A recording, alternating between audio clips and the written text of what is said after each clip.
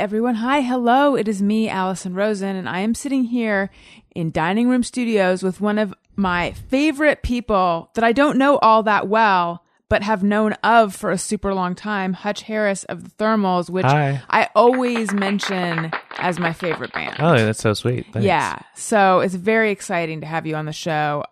This is the second time you've been on the show. When we did the shows at Bumbershoot, you were on one of the live ones, but being that it was a live show, I did not really get to like delve into all the Hutch Harris of it all. Yeah. So when I found out you were going to be in LA, I was hoping to make this happen. And here it is. It all happened. Here you are. It is all working out. You have a new album coming out. Yes. A new Thermals record called We Disappear. We will talk about that. Okay. And we'll talk about the fact that you in recent years have started doing comedy. Mm-hmm. Yeah. And we'll just talk about everything. Okay. My relationship with the Thermals is such that, and it's a cliche, but like if you guys put out an album of you farting, I would be like, it's my favorite album. Well, good, because that is what the new record is. Is that in the works? Yeah. No, the new one that comes out. Okay, good. Yeah, Good. Yeah. Are the fart tones warm? It's a really good analog fart recording. Yeah. Perfect. Vintage. I think I first heard you guys. So I used to write about music, and I received all the things that Sub Pop put out. And I don't know if I was living in New York yet or if I was in the process of moving to New York.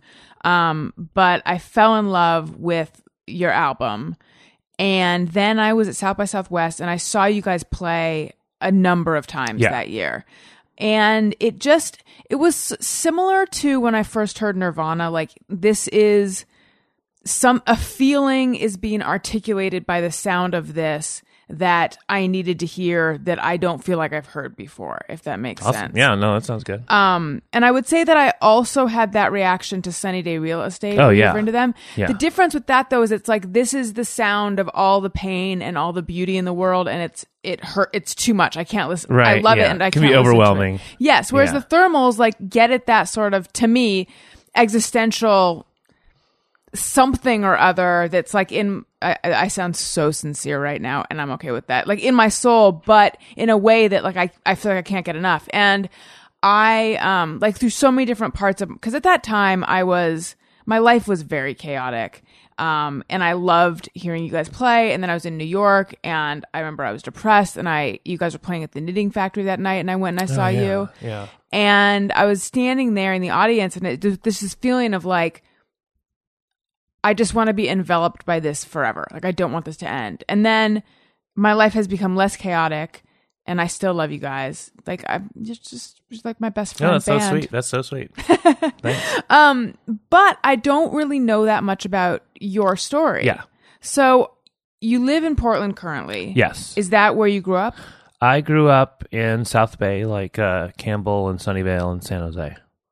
Okay. Yeah, but I was actually born in New York City. I did not know that. Yeah, but then we moved when I was 8 to Mountain View, actually, and then Is that Oregon? no, it's right by San Jose, California. Okay. Yeah. My dad's a musician, and he did like off-Broadway stuff. He's a piano player in New York, and then he became a programmer, and then so that's why we moved to San Jose. And then he worked for Adobe for a long time. Gotcha. So that's why we were there, yeah. What was your childhood like? It was great. When I come back to California, like I've been in LA like 2 weeks now visiting, like I love it. I just love California. I've been in Portland for like almost 20 years and I love it. But like, I'm so glad I grew up in California, just like with the sun and just being able to be outside like all the time. So I miss it a lot. Mm-hmm. My childhood was pretty normal. I just growing up in suburban California. I definitely miss California. I feel like I have to move back here at some point. Do you have siblings? I have a sister, and she lives in San Francisco. Mm-hmm. So your dad was a musician and then a programmer. And what about your mom? My mom's a nurse. They're both retired now. But yeah, my mom was a nurse. Are they still together? They are still together, like 43 years or something. Wow. Yeah, right. It's crazy. Do you think you have that in you? that ability to do a 43-year No, I wouldn't. I don't think I'd make it. I mean, I'm 40 now, so I don't think. Maybe if I got married like today, I don't know. 83, I kind of don't see it, but I don't know. It's weird. Like you would think that I would. I'm single now, so the longest relationship I've had has been 3 years, which is a long time for me. Was that you went out with Kathy, who's in the band, right? Yeah, so that was one of my 3-year relationships, but yeah, that's like forever ago now. We dated from like 98 to 2001. So we were already broken up. Before the album before the Thermals even started. Like Kathy and I had other bands, we'd already broken up. I think we maybe like stopped playing music with each other for a couple months, and then we just like got right back to it. Was that ever hard? Yes. For you or for her? For both of us, because we had like a pretty bad breakup, and it's weird because a lot of that is kind of what led to the Thermals, because we were living together, and then we both, I moved out of the house. Kathy was actually dating someone else who lived right down the street from me, and that was not fun. I worked at Stumptown Coffee. This is like 2001. So I had to get up at like 5:30 in the morning to go to work, and then I would see her car parked outside this other guy's house. It was on the same block as me, like a mile or so down. But yeah, so that was crazy. Eventually that did lead, like a lot of those, or at least some of those songs on the first Thermals record are about her or about us, or like what we were going through then.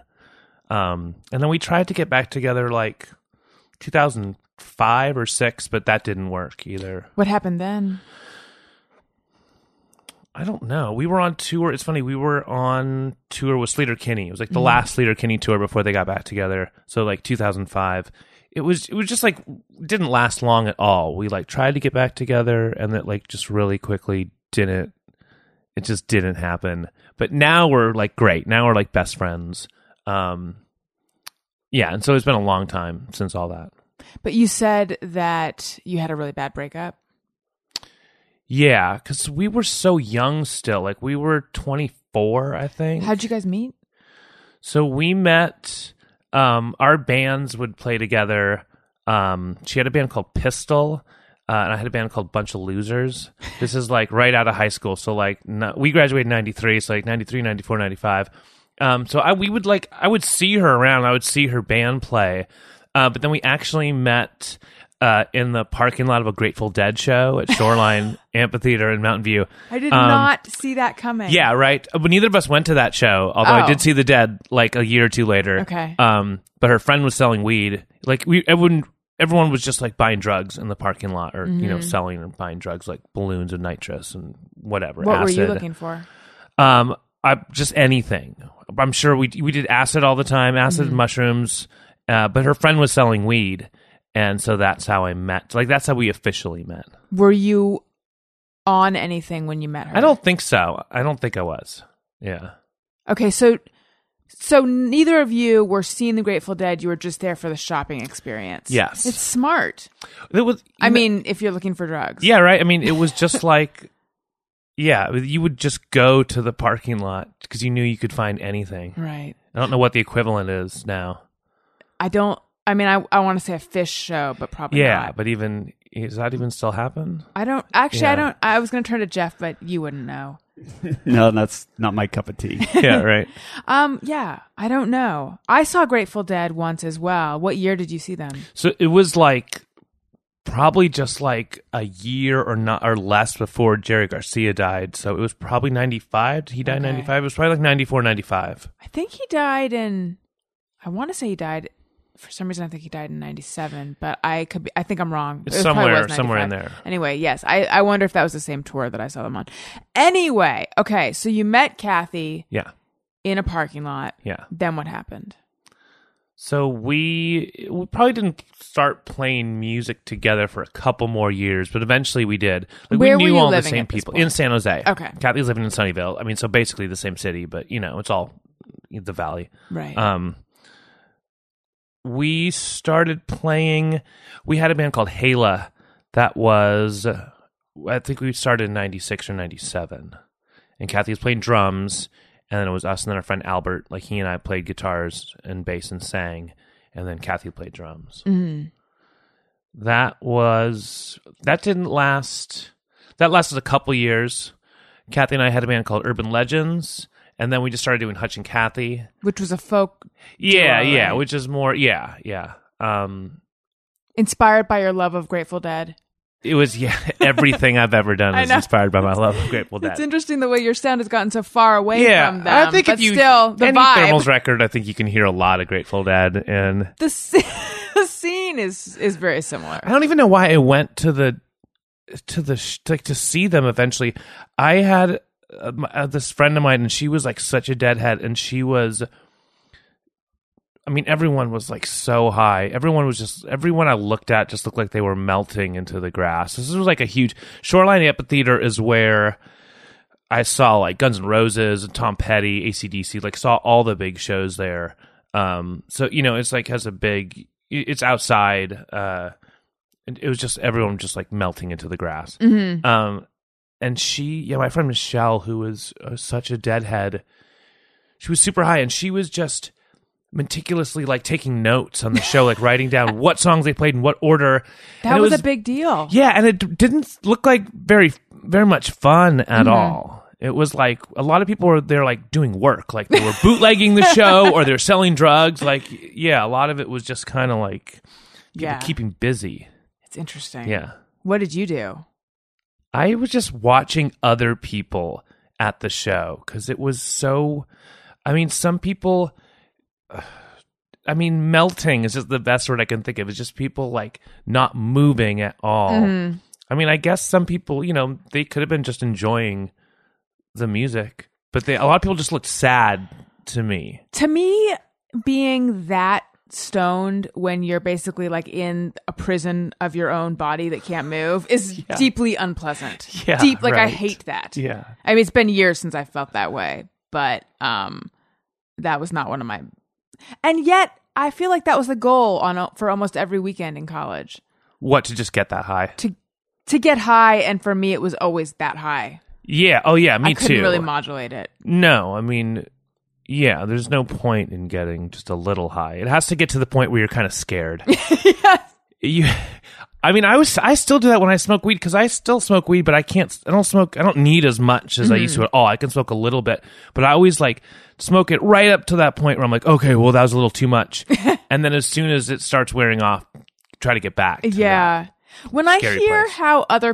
how pot makes other people feel, people who love pot, when I hear their reaction to it, I always think, it's never been that way for me. It's never just something that takes the edge off a tiny bit and makes me feel mellow and giggle. It's always been something where I'm hallucinating and no longer know what's going on. And you like that? No. Yeah. I did in college, or I convinced myself I did. But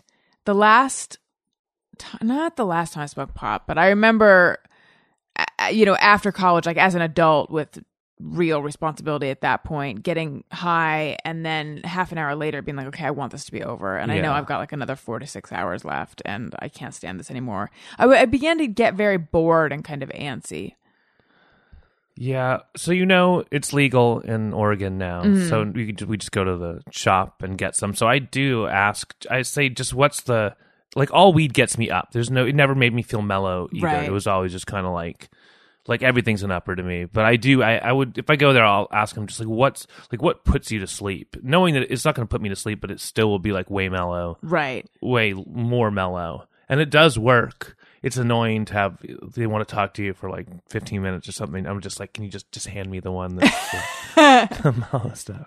So what kind of store do you go to buy it in Oregon? So it's just, I don't even know what it's called. They're called bud tenders. Oh, the yes, guys I've that read work that. there, which drives me nuts. I'm sorry, like I said that out loud. Yeah, I mean, it's just a weed store, right? And anyone can go. You don't need a card or anything. No, yeah, you can just go right in. And it was like as soon. I mean, it passed like a year ago or something, and then I think they opened. When did they opened in like October, and then there was just like a million of them like out of the blue. Mm-hmm. Okay, so you and Kathy were in Hutch and Kathy, going out at that point. Yeah. And then yeah. were you living together the whole time? No. So by the time the Hutch and Kathy record came, that was already 2002, so we had already broken up. Okay.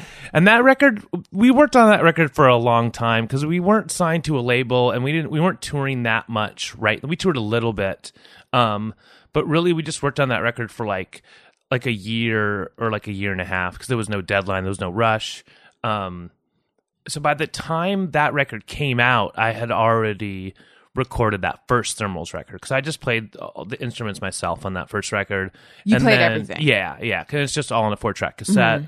So that's, I recorded that, like More Parts Per Million, that first Thermals record, like the first couple months of 2002, and then the Hutch and Kathy record came out, and then we were on tour, and Sub Pop like sent me an email while Kathy and I we just did one tour for that record, and then Sub Pop had heard the Thermals. It was the demo, but it was like what became the record. Did you send it out to them? No, and it was, the funny thing was, like, I had sent them the Hutch and Kathy record. I had sent like all the labels that I wanted to be on. Like every single recording we did, I always sent to like, I had a list of like 20 labels or so. And never heard anything. And then that Thermals record was the first record that we didn't send out, and then we heard like from a bunch of people. But what had happened was Ben Gibbard from Death Cab for Cutie. We knew him, and we gave him the demo, and then he was working on the Postal Service record with Sub Pop then. And so he gave it to them, and then that's how. When they got in touch with us, I thought it was a prank. I was like, no, I don't think. I was like, is this real? Because they were like, Sub Pop loved it, and like, I mean, Kathy and I were just getting started on like doing the work for that record, like touring and stuff. And they were like, can you come play? Come to Seattle so we can see you play. And we were like, sure. There was no band at that point. Like I had just made those recordings, and we were like, oh yeah, of course. Yeah, we'll come play for you as soon as Kathy and I get back from tour. So we had to get back and then make the band. So how did Kathy feel? So you guys had Hutch and Kathy going on. How did she feel about, the interest now is in this thing that you did completely without her? Well, she had also been doing the All Girl Summer Fun Band, which was on K Records. So they had been pretty busy like around then. We were all like, everyone, so like the first Thermals lineup was Kathy and I, and then our friend Ben Barnett, and then Jordan Hudson, who was the drummer for the first couple. He played drums on the next record. But everyone was like so excited about the first Thermals record. No one, Kathy didn't mind. Everyone like wanted to do that like right away. Right. Yeah, we were just all really excited about that. If you remember, what were you thinking about and feeling when you made that album? So, obviously there's songs about Kathy. There's a lot of kind of songs just about the state of Portland back then, which like Portland was way different, and like our like version of Portland was quite different. There was still, I mean, I know there's still a punk scene in Portland, but not for us because we're 40 now. So, I'm like, one time Kathy was like, she's like, where are all the house shows? Remember there used to be house shows all the time? And I was like, I think there are, but we just don't get invited to them. We just don't know about them. It was like a time in my life that was like it was sad and depressing because Kathy and I had just broken up and we had moved to Portland together, and it had been like 3 years. But then it was kind of like an exciting time to, just kind of like Portland. A lot of people, were still moving to Portland back then, but not like it is now. Like there was still a lot of undiscovered parts of Portland. It was still really cheap. It still had this kind of dark, dirty vibe that every year is going away, which is fine. But it was different. What made you guys want to go there? First, that it was really cheap. So Kathy went to fashion design school. She went to FIDM in San Francisco. And then we had thought about, we wanted to move to San Francisco. It's just an hour from San Jose. But it's just, even then, it was so expensive. And we knew a lot of kids that had moved up to Portland from California. and like a lot of people we knew were just, you'd have 5 or 6 kids living in one house. Everyone's paying like $200 a month for rent. You have like a 4-track in the basement and you have your gear set up. So Kathy and I had both been to Portland separately. And it just seemed like the perfect place to move to because it was really cheap and there were just like a lot of musicians and a lot of people we knew already. Right. So what happened when you guys broke up? I moved out. Why did you break up? I don't know. I mean, we must have broken up when I think we were 23. We were 23 or 24. And it's weird because now like we're so close and I'm always wondering like why didn't it work because we get along so well, but we were just so different then. Like I was just like, I want to just go out, get wasted every night. Kathy worked days, I worked nights. I would get off at 10 or 11 and we would just go like every night. I had to be out every single night. Kathy never went out. The older we get, like we've kind of like met in the middle. Like I'm like way less like that now, but she kind of came out of her shell in the next 5 or so years or whatever. So she's like out way more than me now, but we were just like at different, we were just like at different places in our lives at that time. Mm-hmm. And a lot of times like I wish we would have made it work. But then, who knows for how long, and then maybe we wouldn't be as close as we are now. So I'm like really glad that we're still so close. Did she want the breakup? No, I did. And you know what? There was like 2 times that we tried to get back together, and then I think the second time, then she didn't want to. I think we did definitely. We kind of went like back and forth for a couple years. Mm-hmm. Okay, so when you were making More Parts Per Million, you were saying you were depressed because you guys had broken up. Yeah. Was that weird? I should be asking her this, but was that weird for her? Yeah, I got to get her to be playing songs that were about her?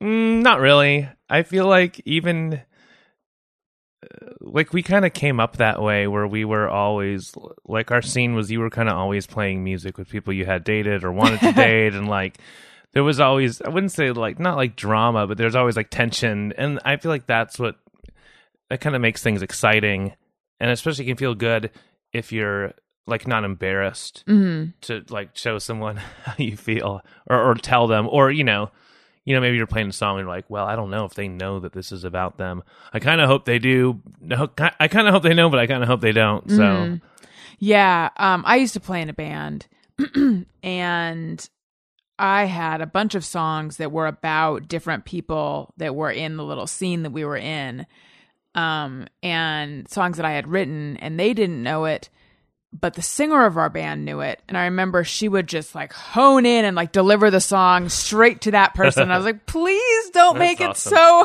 because I'm sure they're like, what did I do? What's going on? Like you're making everyone very uncomfortable with how obvious you are, or at least making me uncomfortable. I mean, if you think like the Rumors, Fleetwood Mac is one of like the most popular records ever. All that record is the members of the band talking about each other or singing about each other. So it's true. If they can do it, like. Okay, so we sort of jumped around. You said you had a normal like suburban childhood. Do you recall if you were happy or not? I was really happy. Yeah, I was always really busy. If I wasn't doing music, I wouldn't like make comic books, and I was like just really into writing and drawing and music, and I did like theater stuff when I was pretty young, actually, maybe like 11, 12, 13. What shows? I would do. I was in The Miser. I was in The Jungle Book.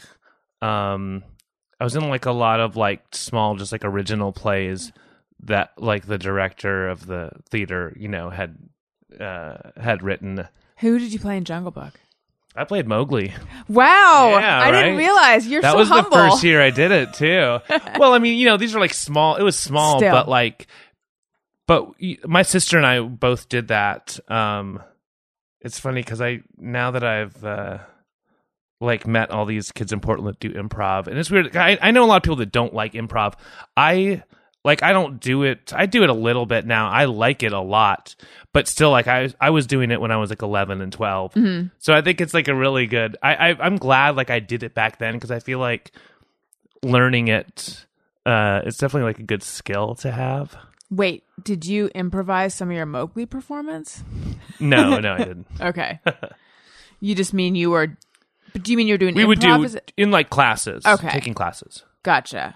So you had a happy childhood. Your parents were encouraged all the creative pursuits? Yeah, definitely. Always. My dad wanted me to play music. He didn't care like what, like he taught me, or he kind of tried to teach me piano when I was young, and I just wasn't into it. Then he got me a guitar when I was 15. Had you asked for it? Yes. I really, yeah. I mean, I always knew, like, from a young age, I wanted to perform somehow. And I loved acting, but then once I got into music, I really kind of just wanted to do music more than anything. What were the first bands you were into? Well, right before, like, the reason I wanted a guitar, because I was listening to, like, AC/DC and Guns N' Roses and Led Zeppelin. But then Nevermind came out. I probably had a guitar for, like, 3 months, and Nevermind came out, and then everyone I knew, I was like a sophomore in high school. And what was great about that record, I mean, obviously we all went crazy for that record, but those songs were so simple. Like, you could actually play those songs. I could play like Heartbreakers. I could play like simple riff songs. But like most of like Appetite for Destruction, I couldn't play those songs. Right. I couldn't play them now. But yeah, I feel like that helped. That was just like another reason to love Nirvana. Their songs were so simple, and you could be 6 months or a year into playing guitar, and you could totally play those songs. So once you got into music, you knew that was the direction. Yeah, I liked that because I had liked acting a lot, but what I liked about music was that no one was telling you what to do, and you weren't like reading someone else's lines, and no one was directing you. You could just be like exactly what you wanted it to be. Mm-hmm. I just liked that control. And then, you're just trying to be cool when I guess at any age, but especially when you're like 15 in high school, you want to be cool, and it was cool to be in a band. Were you, did coolness come naturally to you? No. Really? I mean, I don't think it doesn't. You seem cool. Still. Well, thank you. No, but also I feel like it was a good time. Like, all the bands I liked were like, even Nirvana. Nirvana was cool, but they also didn't take themselves too seriously, and they would be like really silly.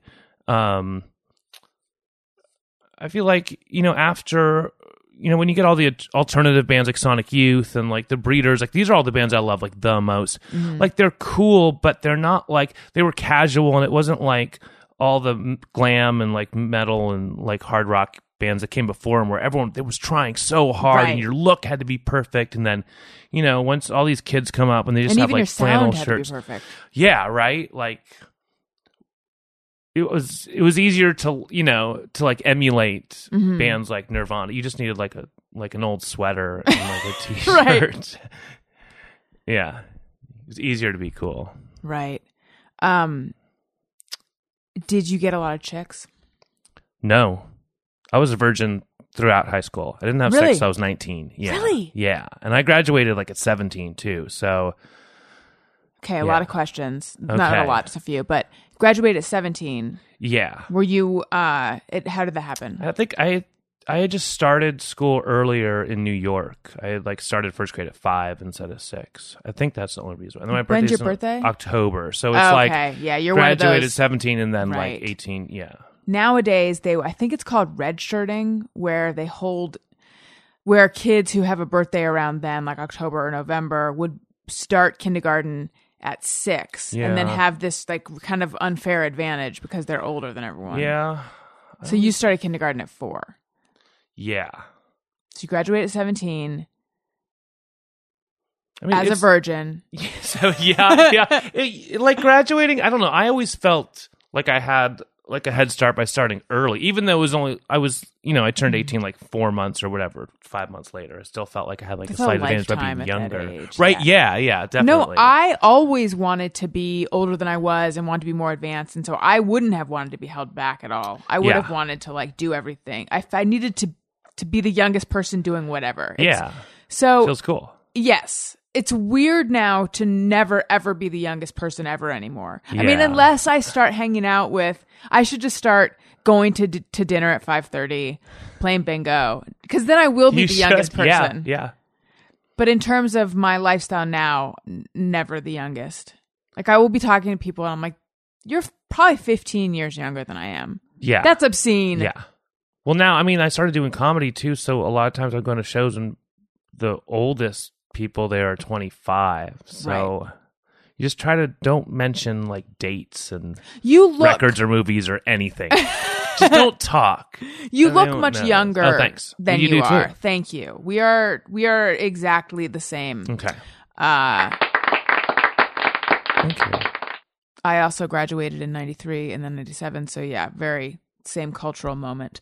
And same age. But the thing I was going to say was, let's see, it's right. Oh yeah, I want to get into you getting into comedy, but we need to talk about this virgin. Oh, thing yeah, for yeah. a little No, while oh, longer. yeah. I also We're not lost stopping. mine late, but I wasn't doing anything cool like playing in a band or anything. Okay, but I was Christian too, and that was like in Christian clubs. Okay, so Really feel like that should have come up sooner. I noticed one of the tweets. I feel like someone asked that. Yes, because we're going to Okay, take yeah, questions. yeah. No, but you talk about it We now. can get into it now. So Yeah. I was raised Catholic. Well, it's funny. My dad's Jewish. My mom is Catholic. Mm-hmm. But I was raised Catholic and like very Catholic and went to Catholic church like every single weekend and went to So your CCD mom on is Wednesday. very into it. Okay, not now. So my parents both stopped going to church as soon as I like after I was 18, moved out of the house. They just stopped going altogether. Huh. They just, Why? I don't know. It was like they kind of did it for me and my sister, and then they were just done with it. It didn't really bother me, but I hated going to church as a kid, like growing up. Like, Why? Well, we would go Sunday nights. So you'd go like Sunday at 5, it would like 5 to 7. So to me, it was always like the end of the weekend when you're like so bummed already because you got to go back to school Monday morning. And then it was like every weekend was just leading up to church. Right. But I did, it's funny, like the last couple years of high school, and it was also right when I started playing guitar that I would play guitar like at Christian club. And that's like a lot of the first songs I learned were like, we had like songbooks that had like some Beatles and Bob Dylan songs, but then also had, like Jesus is a Rock and just like, like Christian folk songs. And I wasn't like in a rush to lose my virginity the way a lot of guys are, or a lot of people I knew were. Mm-hmm. Because it was a sin?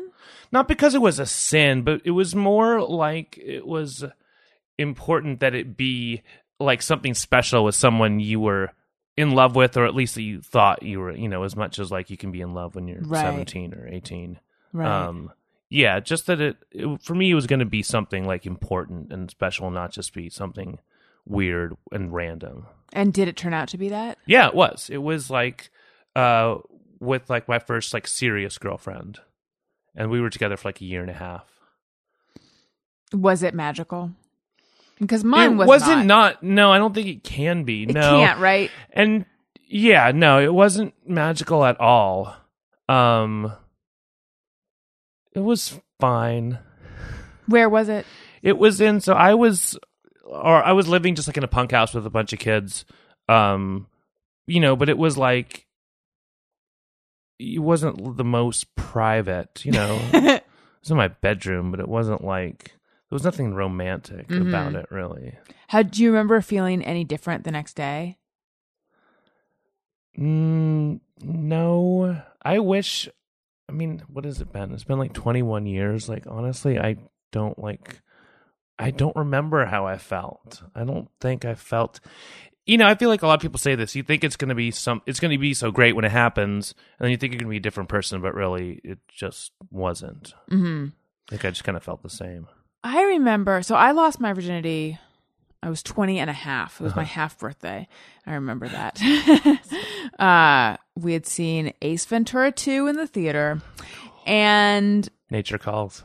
But I sort of knew it was going to happen that whole night, so I couldn't focus on the piece of historical cinema I was taking in. I remember zero about that movie. All I know was I was just overwhelmed. How did you know it was going to happen?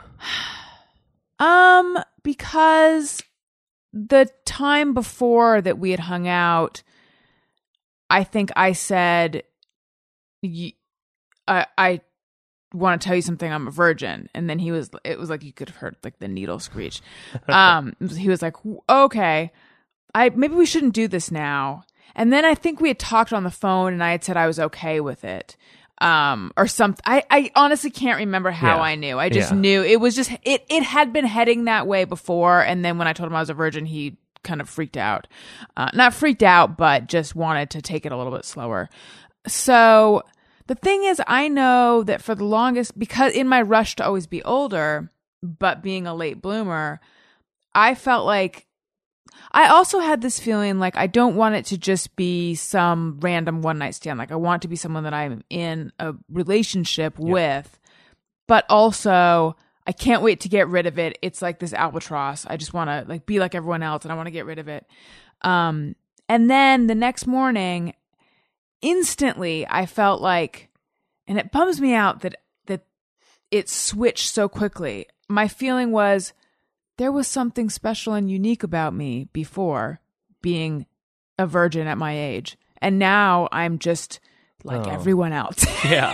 It's so funny that like I had never had that feeling before. But anyway, so that's, I sort of, I don't know.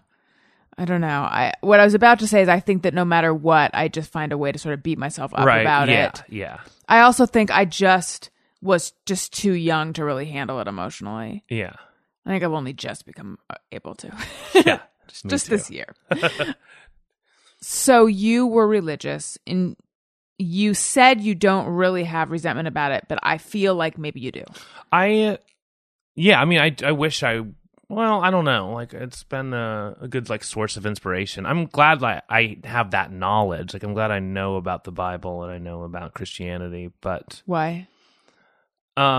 Well, the stories are amazing, and I've used a lot of it for inspiration, like in songwriting, mostly because that's just what's in my head. Mm-hmm. And, Kathy also grew up Catholic, same thing, Catholic schools, Catholic church. So, when we made The Body, the Blood, the Machine, people were asking us, like, where does this come from? Or some people would be like, why are you attacking Christianity? We'd be like, this is how we were raised. Like this, we didn't just choose this. Like, this is what is in our heads and this comes out of us. So I don't know. I mean, maybe there's resentment. Did you grow up with a lot of guilt? I mean, because that's what I hear. Okay. Jewish dad, Catholic mom. It was only guilt. Yeah. About what kind of thing? I mean, it all goes to sex mostly, I think. I mean, it's funny because at the same time that my parents were, having us go to church all the time, my dad sat me down and told me it was okay to masturbate but I was like way too old. I was probably like almost 16 already. I was like, oh my God, this is like so late. Like, I know. I never stopped doing it. Was that something that you felt guilt over? I think so. But also the thing is like with all that religion that's also the thing that makes you want to do it. Mm-hmm. Like that's part of the fun. Like you're doing something wrong. Becomes a turn on a lot of the times. Like that didn't go away. Right. Like, so so now that you're not religious, are you still drawn towards, like acting out in that? Acting out is the wrong word, but well, it might be. I mean, sometimes when you're like are you a perv? To a certain extent, sure. Okay. I mean, not like I don't have fetishes, but it's nice when there's something a little bit wrong about. I feel like I've hooked up with a lot of people that I'm friends with. Mm-hmm. And like part of the draw is like, we shouldn't be doing this. Oh, interesting. Yeah. So I only realized this like really recently, like in the past couple of years. So you're drawn to like inappropriate connections, or is it a boundaries thing? I mean, it's like inappropriate, but the thing is, like, in reality, it's not really inappropriate. Right. I mean, usually it hasn't been. But it sounds like you're driven by that feeling or that voice in your head of like, we shouldn't be doing this. Yeah. Yeah. How did you realize this? Are you in therapy? I was. My therapist retired.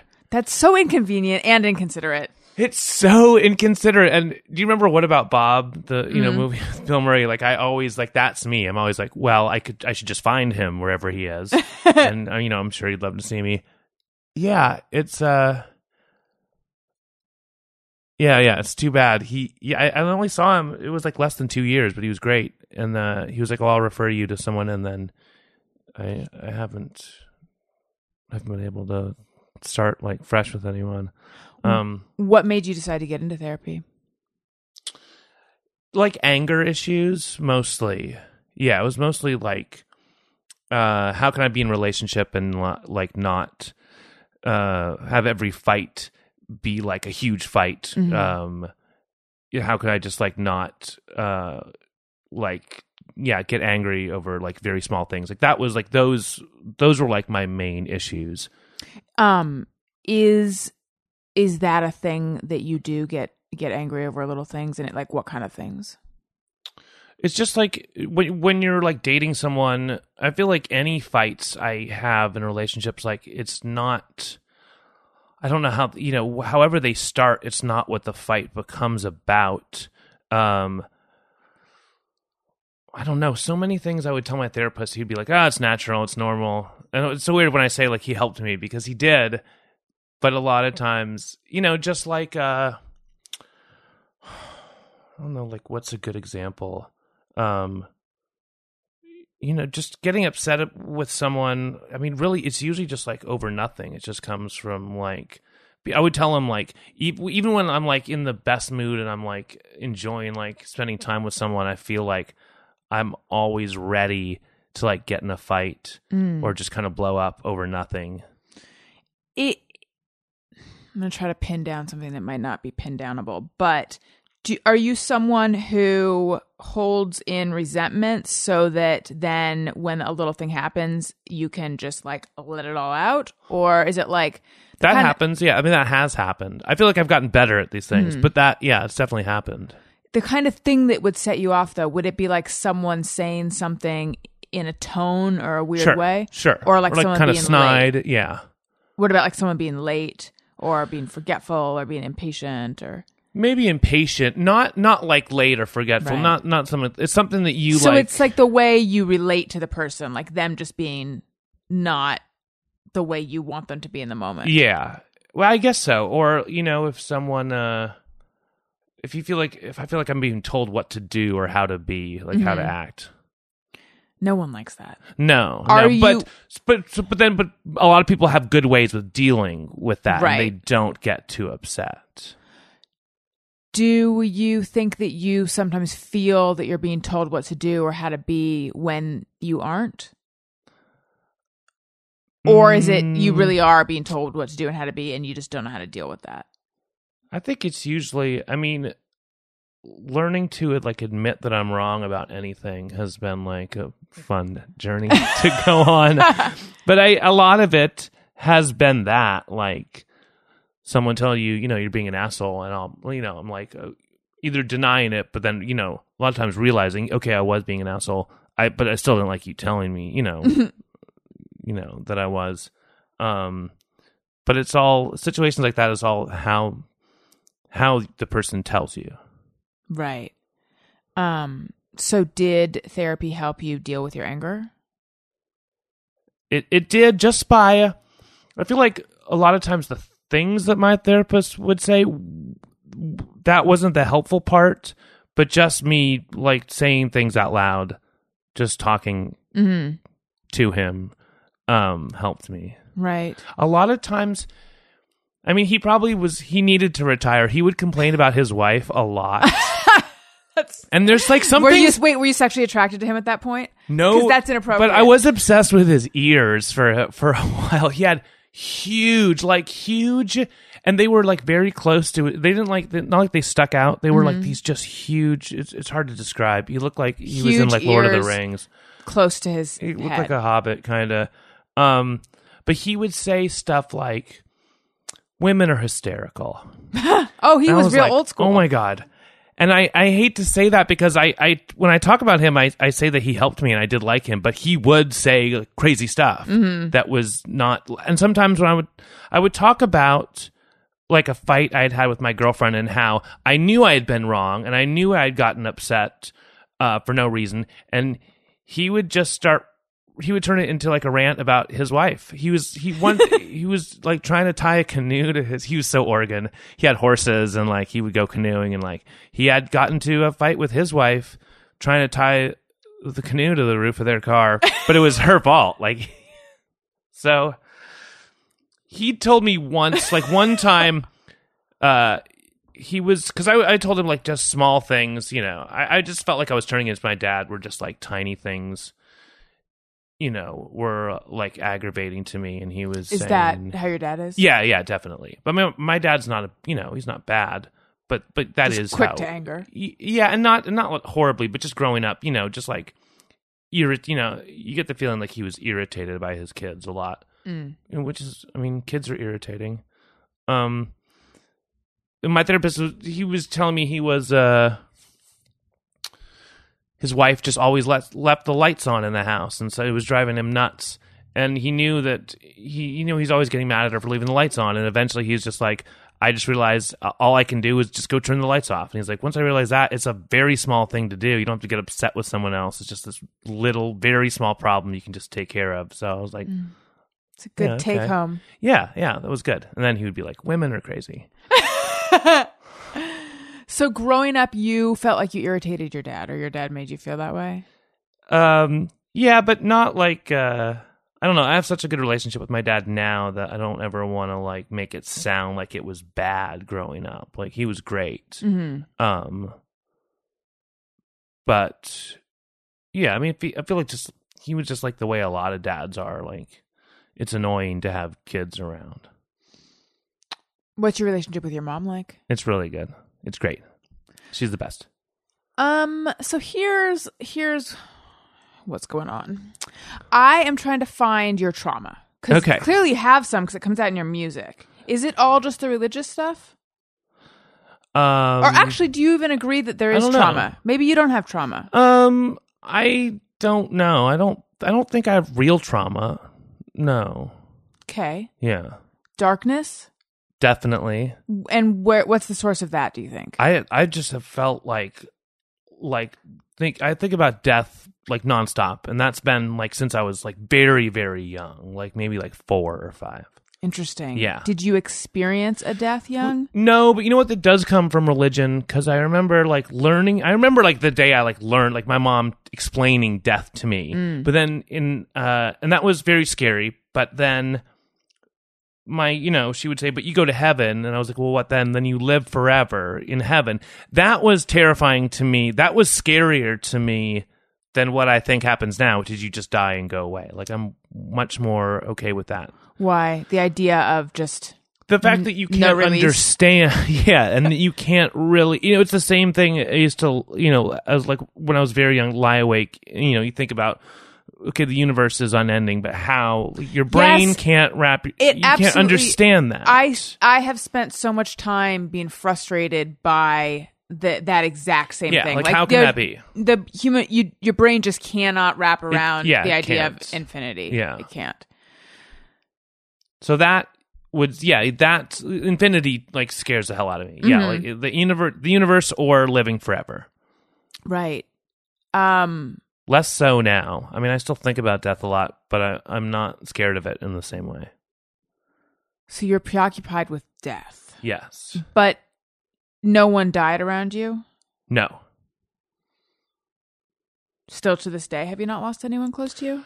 I have. I've had maybe like only one of my very close friends has passed away, and that was like 3 years ago or so. And I've known people that have died, but only like one person that was really close to me, and that was recently. Mm-hmm. Were your parents worried about you in terms of how preoccupied with death you were? Like, were you little Wednesday Addams, or?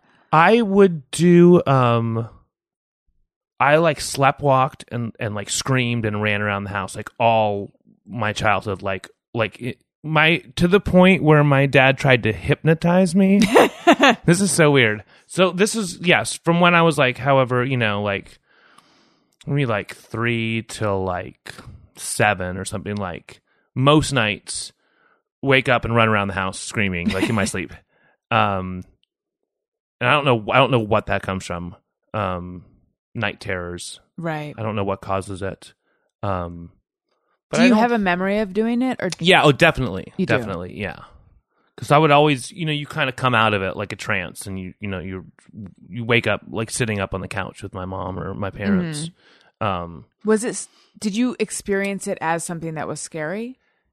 It wasn't scary until my dad started like working on it. Like, I don't know what I should ask him. I don't know I don't know why. I mean, he wasn't a hypnotist. I don't know why he thought he could hypnotize me, but we would practice, and he would sit me down and like have me close my eyes. I shouldn't say hypnotism isn't the right. It's not the right guided word for meditation. It was kind of like that. Like I would close my eyes, and he would say like, I'm going to count to 3, and on 3 you're going to wake up. And that is hypnotism. That was scary. Like that's when it got scary to me, because why? And it never worked. I don't know. Just so wait, he would do it during your night terror? Yeah, and I don't think it worked. I'm pretty sure it didn't work. But yeah, that was scarier to me than the terrors itself. Do you do any weird stuff in your sleep now? I've been told I like shout. I think it's less. I've had some girlfriends say like you were just shouting, and you're just like, what do you shout? Sorry, I don't know. Hopefully nothing that's going to get me in trouble. Wow. Okay, so obsessed with death, night terrors. When did you stop being religious? If you are no longer religious. I'm not religious now. Around like after I graduated high school, like probably like 18 or 19. And it wasn't that I had always had a hard time like believing in God, but I did like the youth group I was in, like it was a positive thing, and I liked the people, and I liked the idea of like helping the community, helping people.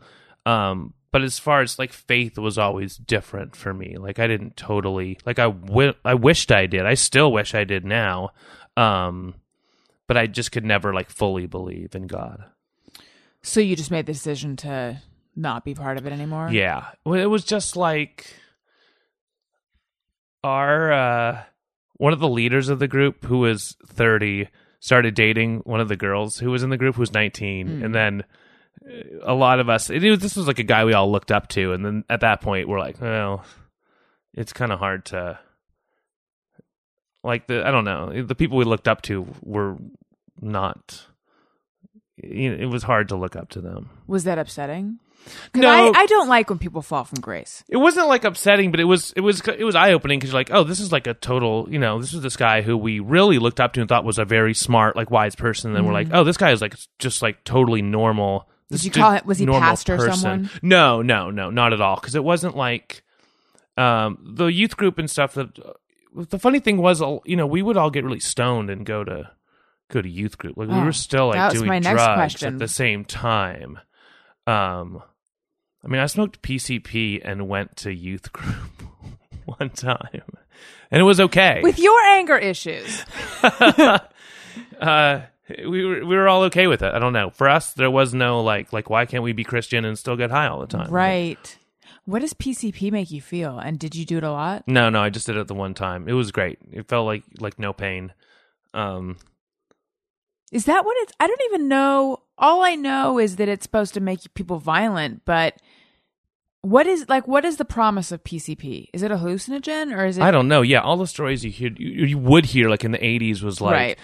jumped out the window or like a guy beat up cops. You know, I heard a story about a guy who was in handcuffs and like broke the Yes. handcuffs and broke both of his wrists and then attacked the cops and jumped out a window and none of Right. that. It was all fine. Yeah, we were like hanging out at Burger King. Was it a euphoric? Yeah, definitely. When did you get into drugs? And Probably are you still into them? 15 or 16.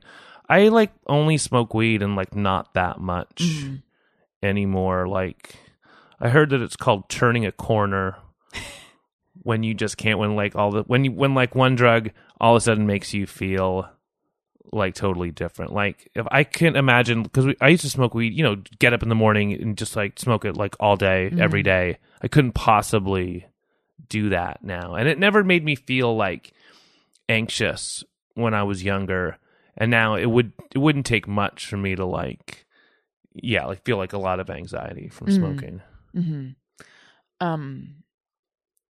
So when did you start doing comedy? Just like almost 2 years ago, like a year and a half ago. I was kind of like doing like peripheral stuff like in the Portland comedy scene, like playing songs at people's shows, or I did that show Picture This, like drawing while comedians performed, which was great too. And then I just wanted to do it for a long time. And I would keep like getting close to doing it and then get scared. Like I went back and forth with it for a while, for like a year. I would be like, okay, I'm totally going to do it. And then be like, oh no, I just can't. I'm going to be terrible. I should just stick with music. And then when I finally did it, I just did an open mic and it was awesome. Like I loved it. And then I didn't want to stop. Mm-hmm. And now do you do stand-up and improv? Like what do you mostly do? I've just done stand-up. I've just done improv just like a little bit. Kevin McDonald from Kids in the Hall, he came and taught like an all-day class in Portland like a year ago, and I went and did that. And I was so glad I did that because I love him, and that was really cool. But yeah, I've only been doing stand-up. Mm-hmm.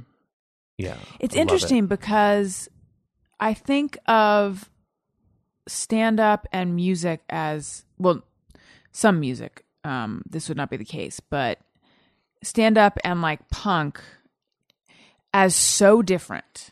Yeah, definitely. Because punk or the kind of music you play, whatever we want to call it, is so sincere. Yeah. Like a sincere expression. Although I guess you could say comedy. I mean, comedy's definitely sincere. Well, it depends Yeah. on what. Right. I mean, even punk too. There's a lot of people who aren't sincere, but you want to be a punk. I mean, one difference is like with punk, you're kind of like telling people to fuck off. Or with comedy, like you really want to be likable. You want to be relatable. You want people to like what you're doing. But this, at the same time, same thing with music. You want if you're getting up on stage, you want people to like it. It's Right. presented differently. Right. And yeah, it is so different. I mean, there's timing and rhythm to both music and comedy, but I mean, besides that, I feel like they're so different. Mm-hmm. What are you in LA for? Just doing, Kathy was with me last week and mostly just doing interviews. We did a lot of sessions, a lot of acoustic sessions. Yeah, just mostly just doing press stuff for the record. Mm-hmm. Okay. I am going to name your albums, and then you just give me one word that you like associate with the album. Okay. And then we'll do questions from Twitter. Okay. Oh, first though, a question. The No Culture Icons EP, which Yeah. I love, did that come out before or after More Parts Per Million? That came out before, just by like a month or so. Okay. Maybe a couple months. All right. More Parts Per Million. Lo-fi. Fucking A. Sophomore. The Body, the Blood, the Machine. Classic. Now We Can See. Dead. Why? All those songs are written from the point of view of those songs are all written like we're singing from beyond the grave, like we're dead. Personal Life. Cynical. Desperate Ground. Did I get that title right? Yeah, that is right. Compression. And the one that comes out on March 25th, We Disappear.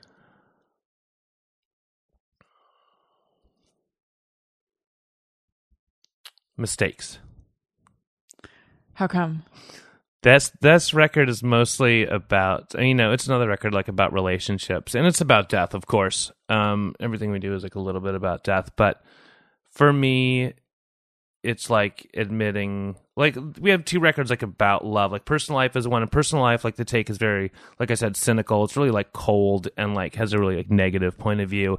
We Disappear is like admitting the mistakes for me that I've made in relationships. Mm-hmm. The word code comes up in a couple different songs. What does it mean to you? There's kind of like a relation with technology in this record too. I'm obsessed with, like, a lot of it comes off like sounding like a rant, like against the internet or, addiction to all these devices, but like I'm as addicted like as anyone. And a lot of, what we're all doing, and even what you're doing in any art, is you're just trying to leave something that's permanent after you die. So yeah, I think, we mentioned the code as something, you're trying to write something or leave something that's going to hopefully exist when you're gone. Let's take questions that people sent in over Twitter.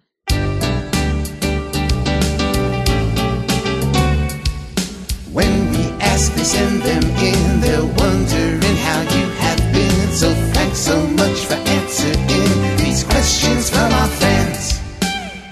And now would be a delightful time to remind you guys that, hey, if you're going to buy something on Amazon, which you are because they have everything, click through the banner on my website, AllisonRosen.com. It doesn't cost you anything extra. It helps out the show. Thank you guys for your Amazon support. Thank you for PayPal support. PayPal links on the right side of the website.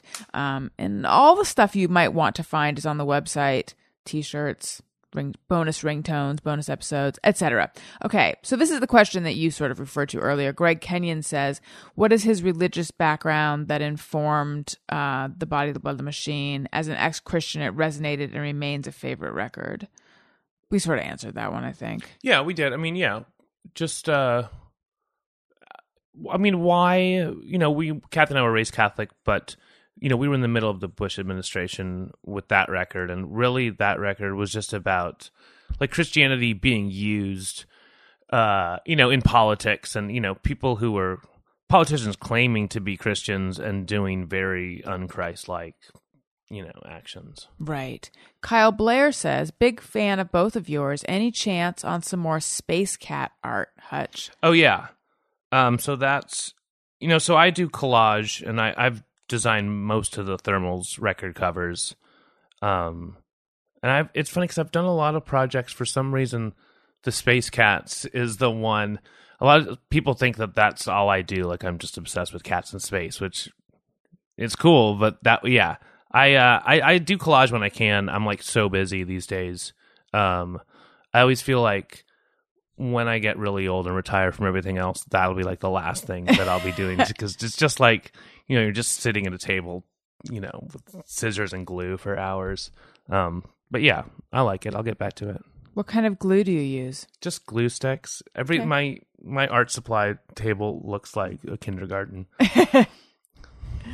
Midlife Christs says, any chance the Thermals might come to Glasgow, Scotland someday? And by the way, is it Glasgow? Am I saying it? I feel like... Yeah, Glasgow. Okay. We have been there a lot. We will be back. We'll probably be back later this year, like summer or fall. Pagank, I feel like I'm saying that one wrong, says, when he and Kathy do the good cop, bad cop routine to negotiate a record deal, who is good cop and who is bad cop? We definitely, maybe not negotiating a record deal, but I think Kathy and I definitely do a good cop, bad cop, and she is bad cop. Really? For real, yeah. Because Kathy can kind of just do... She doesn't even have to try. Kathy doesn't humor anyone. If Kathy is not feeling it, she will not pretend. Yeah, so I know we do the good cop. It's more like on tour when you're dealing with someone, with like a promoter or someone. But yeah, I mean, you need both cops to get what you want. But yeah, those are definitely the roles. Gherkin wants to know favorite ska band. Oh, that's hard. I mean, I actually like ska a lot. I know. I like to make fun of it. I mean, everyone does. I like the Ska-Delights a lot. I like a lot of the old ska. There was this band Skank and Pickle that I'm sure a lot. Yes. Yeah. I mean, a lot of, especially if you're from the Bay Area, they were huge when I was in high school. But I love Madness and Specials. There's like a ton of bands I like. Awesome. Let's do Just Me or Everyone. Sometimes I ponder on something I have thought or done. Is it just me or everyone? Okay. This is where people write in with things they think or do, and they wonder, is it just me or is it everyone? And we say whether we also do this. David Gutman says, love opening a new box of cereal, but instantly can't wait to finish it like it's a task in my to-do list. I don't have cereal here because I would just whip through it. So in that way I can relate, but it's not like it's a task in my to-do list. It's more like I'm going to pour more milk, I'm going to pour more cereal, I'm going to pour more. I mean, it's been years since I've done that, but that's my relationship with cereal. Hutch? That absolutely. I like that question because it is for cereal for me, but it's almost for every single, like that guy just described my whole life. Like every single thing. As soon as you've started it, it's like, okay, when are we going to finish? What do we need to do to finish? Yeah, even from a real task, to just eating. I don't know why that is, but yeah, finishing a box of cereal, it's a task. Do you have trouble being in the moment? I think so. Yeah, because it is part of that. Like you're always thinking, okay, what comes next? Right. J-Mos and Bobo says, when I go on vacation, I empty kitchen trash, run the garbage disposal, and turn off the toilets. Nope. I mean, I always think, I'm going to clean up the house so I come home to a clean house, but I don't.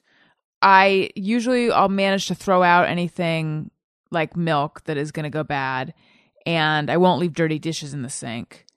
But other than that, I don't do any of that stuff. Well, no, I guess we empty the trash. I don't turn off the toilets, though. I mean, that's smart, but I don't do it. Okay. She said hashtag no floods. That just describes, like, yeah, every single time I leave, and I leave town a lot, like, yeah, every time, and I have never turned off the toilet until this trip I actually did, just because the piece of my tank broke before I left, so I didn't want it to keep running. But I don't know why you would normally turn off your toilet. Is that just like a thing? But I actually, this like 2 weeks ago, that was me. Well, she says no floods, so I don't know how, I guess just so that if a pipe burst or something, it wouldn't, I don't know. Yeah, I mean, it could, yeah. Yeah. But I feel like what would happen is I would forget and I would come home and then I'd be like, why are all my toilets broken? Yeah. Right, but you would get one flush out of it because the tank on the back would still be there. So you would flush, and then the next time you would go to the bathroom, you'd flush, and it would just be false alarm. Right. Okay. Ashley Bloodworth says, every time I see a photo with an inspirational quote on social media, I cannot help but roll my eyes. Yeah, I think I've been talking about this lately, in addition to just thinking it, that there's certain days where I wish I could just turn off all inspirational quotes. Just filter them out. Yeah. We overdid it with them. They were useful for a while. Occasionally I will get something out of them. But I'll get something out of the quote, and then I'll also have a more negative feeling about the person that it came from. Yeah, I mean, sometimes someone I'll know will post like an article that I actually want to read, and I'll read it and then still be annoyed. I don't know why. Yeah, I know. Well, as we discussed before, people will start an inspirational quotes Twitter, and then they're obliged to do it every day. So typically when you get an inspirational quote from somebody, they've gone, oh, this one really touched me. And then they share it and you go, that was great. But when you have to do it every day, you're phoning it in a lot of times. Yeah, right. And so they're bad. And second of all, I don't need an inspirational quote every day. I need one every now and then. But when you get one every day, it's too much. Yeah, 8 out of 10 of them are, well, no shit. Yeah, exactly. Then I step back and I'm like, oh, this person needs this in their own life. Like they're talking to themselves. It's the only way it makes Well, it so that's good for tolerable. them. They don't have to share it. Exactly.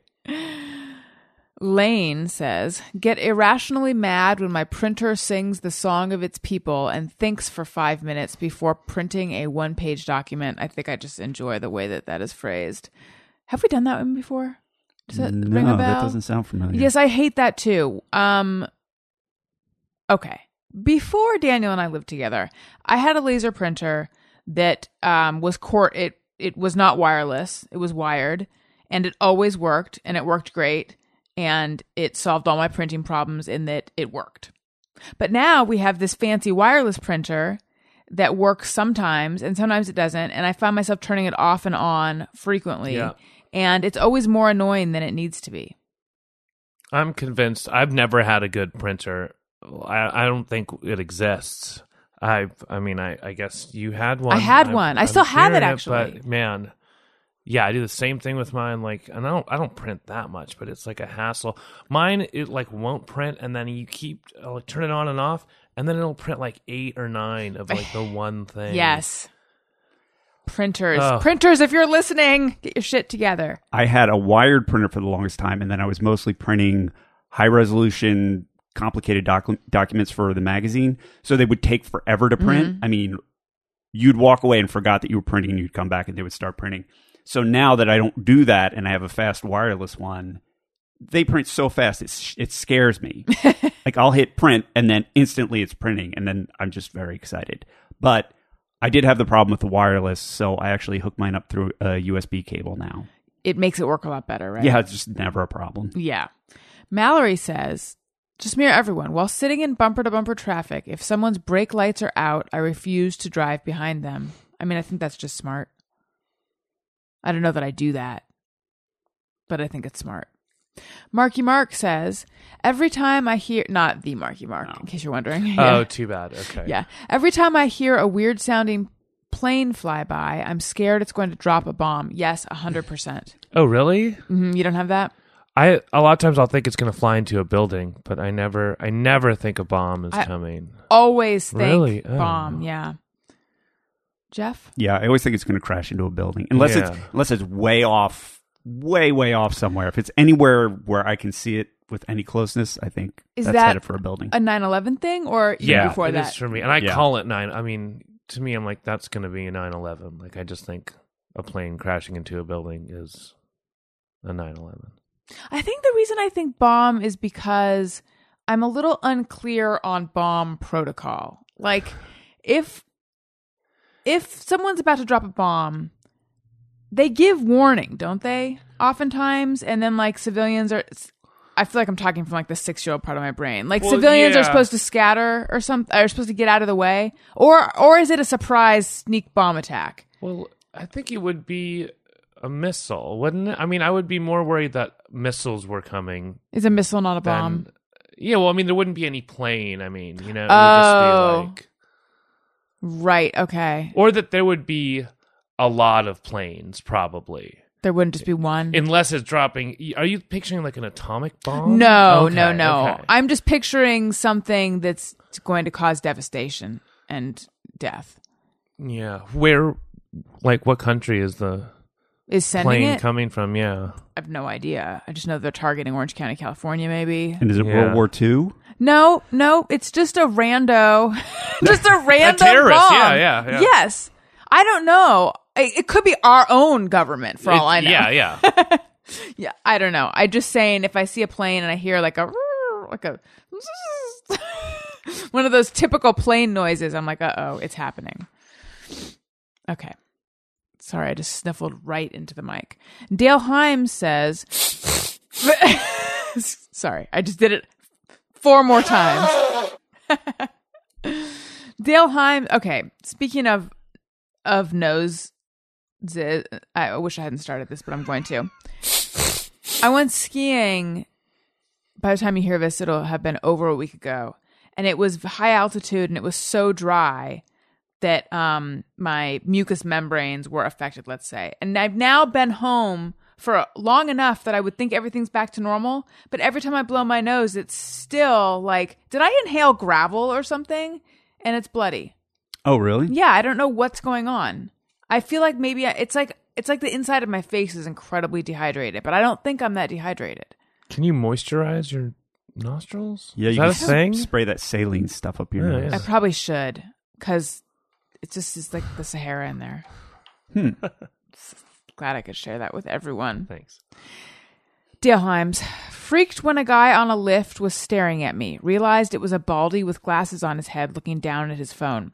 Yes, when people who have no hair push their glasses up on the top of their head, it is a weird look. Have you seen this? I'm sure I have at some point. I don't think it's like a normal. I mean, for me, it's not a normal occurrence. You would notice it if you've seen it.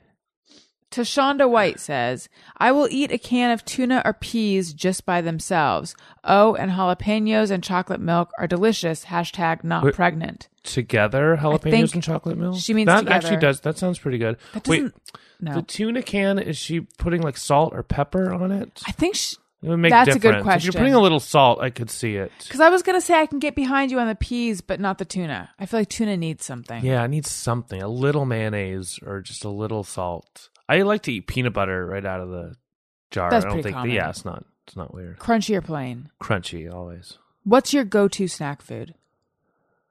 What am I eating at home? A lot of times I'm just eating toast. Like, you know Plain what? A or lot of with times I'm butter? eating breakfast. I'm eating like cereal and toast like all day, like, every day. Yeah, like at night, definitely like eating like peanut butter toast, peanut butter jam, eating like Rice Krispies. Okay. Yeah, Rice Krispies, really? yeah. Not. I like the Trader Joe's Rice Krispies. Oh. Or I don't like them. I just get them. Growing up, we always had Rice Krispies because my dad liked Rice Krispies and cornflakes. But Rice Krispies, yeah. to me, there's so little to them. Yeah, I love them. Jeff? I like them. I like the taste of them, but I agree that they're a little lightweight. I've eaten them. I've eaten them plenty, but I find them a little unsatisfying. But I do like the taste. Mm-hmm. If I remember correctly, at the Bumbershoot show, Hutch, you were saying that do you eat in the middle of the night? Yeah, I was saying that. I haven't been doing it as much, and I don't know what changed. But yeah, I would like wake up, usually only sleeping for like an hour or an hour and a half. Mm-hmm. I do this. Yeah. This is the And thing. wait, were you saying like sweet stuff? Like for me, if there's anything sweet, I just like had to stop like keeping any like chocolate or anything in the house. I just wouldn't let myself have it because I'll wake up in the middle of the night and eat it. Yeah, I don't. Yeah, like stuff that I'm fine. I can stay away from during the day in the middle of the night. I don't have that resolve. Yeah. So we don't have that kind of stuff. But no, it's gotten like honestly, I will get up in the middle of the night and I'll eat cauliflower or I'll eat like sugar-free Jello or I'll eat like the same stupid Whoa, diet that's shit that I cool. eat during the day.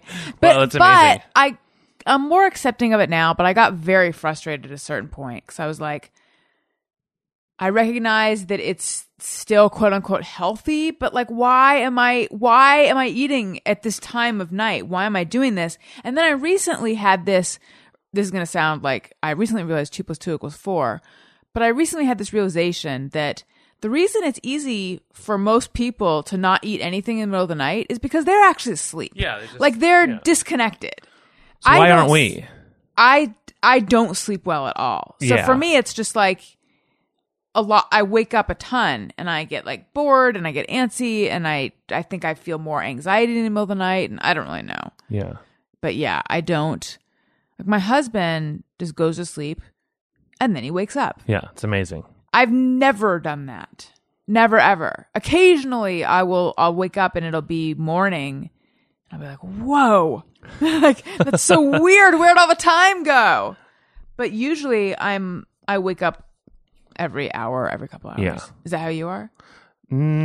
I take pills a lot now. Really? Yeah. What ones? Well, I just take like Tylenol PM. Yes, But- that has Benadryl in it. I mean, yeah, you take 2 of those and you will. It's not. I mean, I know it's not great for you. I also take lorazepam, which is like it's like Lorazepam. Ativan or Xanax.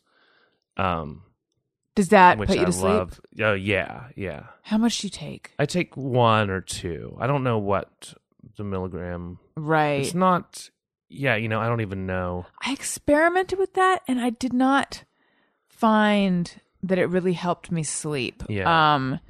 I don't have trouble falling asleep. I have trouble staying asleep. Yeah. Benadryl, though, which is what is in Tylenol PM, my doctor said it was okay for me to take that. So I was taking that for a while, and that did make a huge difference. But then I just haven't been taking it lately. Maybe I should take it again. Well, it'll give you like a hangover or something. Sometimes like you wake up and you slept, but yeah, you don't feel great in the morning. Right. All right. And finally, Delaney says, somehow managed to always get hairspray in my coffee when multitasking, waking up and getting ready. #GalChat, #anyone else. Yes. If I ever have hairspray in the bathroom, no, that's not what I mean to say. If I ever have coffee in the bathroom on a day or a night where I'm using hairspray, then yes, there's always like a fine little sheen on the top of the coffee, and you take a sip and you're like, oh, extra strength and volume. This is disgusting. GalChat. Definitely had that happen. I'm very excited over the fact that Hutch is going to play a song or two. Who knows? Yeah. Go either way. All right. So now Hutch is going to play Thinking of You from the new album We Disappear.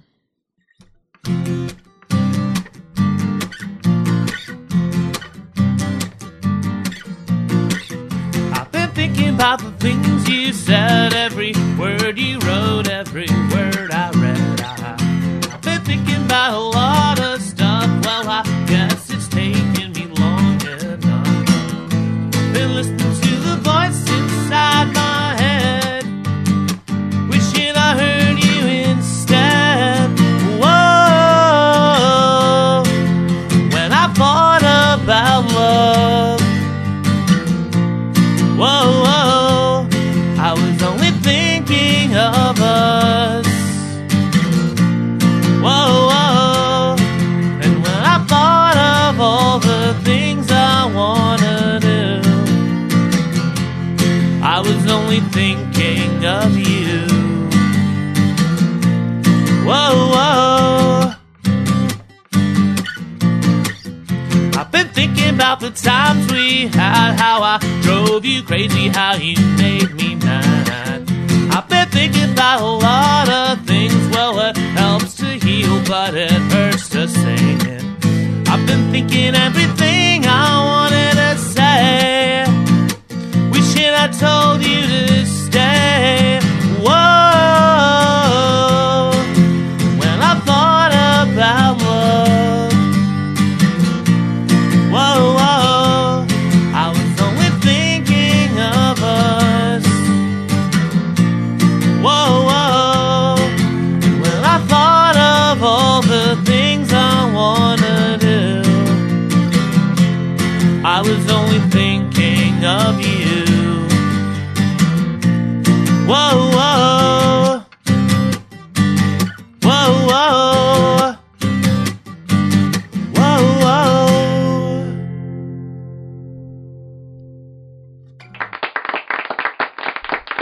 That was awesome. Thank you so much. Would you want to play another one? Sure. Okay, let's do it. Do it right now? What's this one going to be?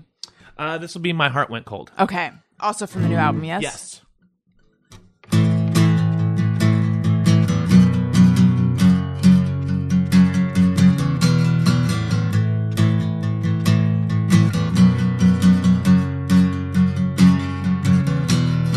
Far from your voice, I fall in the dark.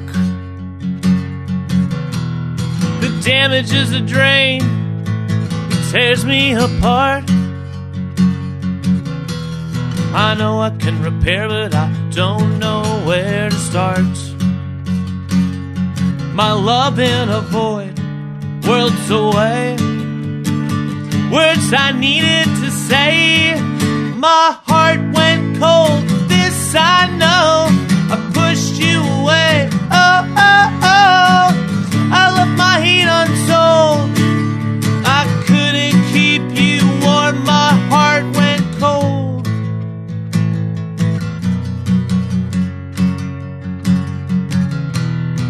Far from your voice, lost in the night. The distance between us is fatal, it swallows the light. I know I can resolve it, I always fall to fight. My love in a void, worlds away. Words I needed to say, words I needed to say, I buried away. Okay, my heart went cold, this I know. I pushed you away, oh, oh, oh. I left my heat untold, I couldn't keep you warm, my heart went cold. Dead in the night, dark in the day, far from the light, I can see I'm where I needed to be. Oh, buried away, my heart went cold, this I know. I pushed you away, oh, oh, oh. I left my heat untold, I couldn't keep you warm, my heart went cold.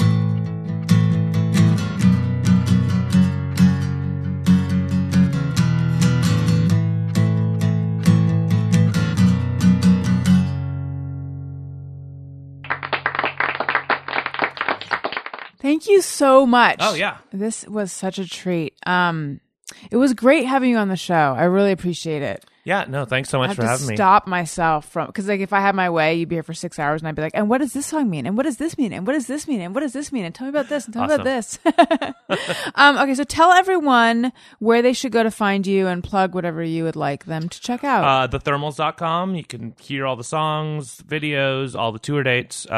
Twitter at The Thermals, Instagram at The Thermals, Facebook The Thermals. And you've got tour dates and stuff.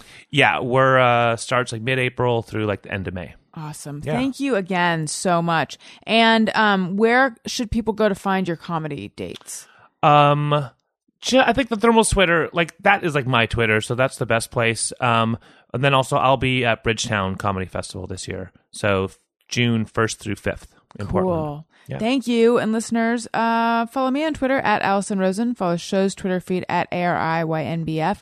If you like what you're hearing, subscribe. iTunes.com/Allison Rosen. Jeff, where should we go for you? You can find me at Colonel Jeff Fox on the Facebook and the Twitter. Awesome. Thank you guys so much for listening. I love you. Goodbye. Hey, do you know about the Allison Rosen Show? We had a good time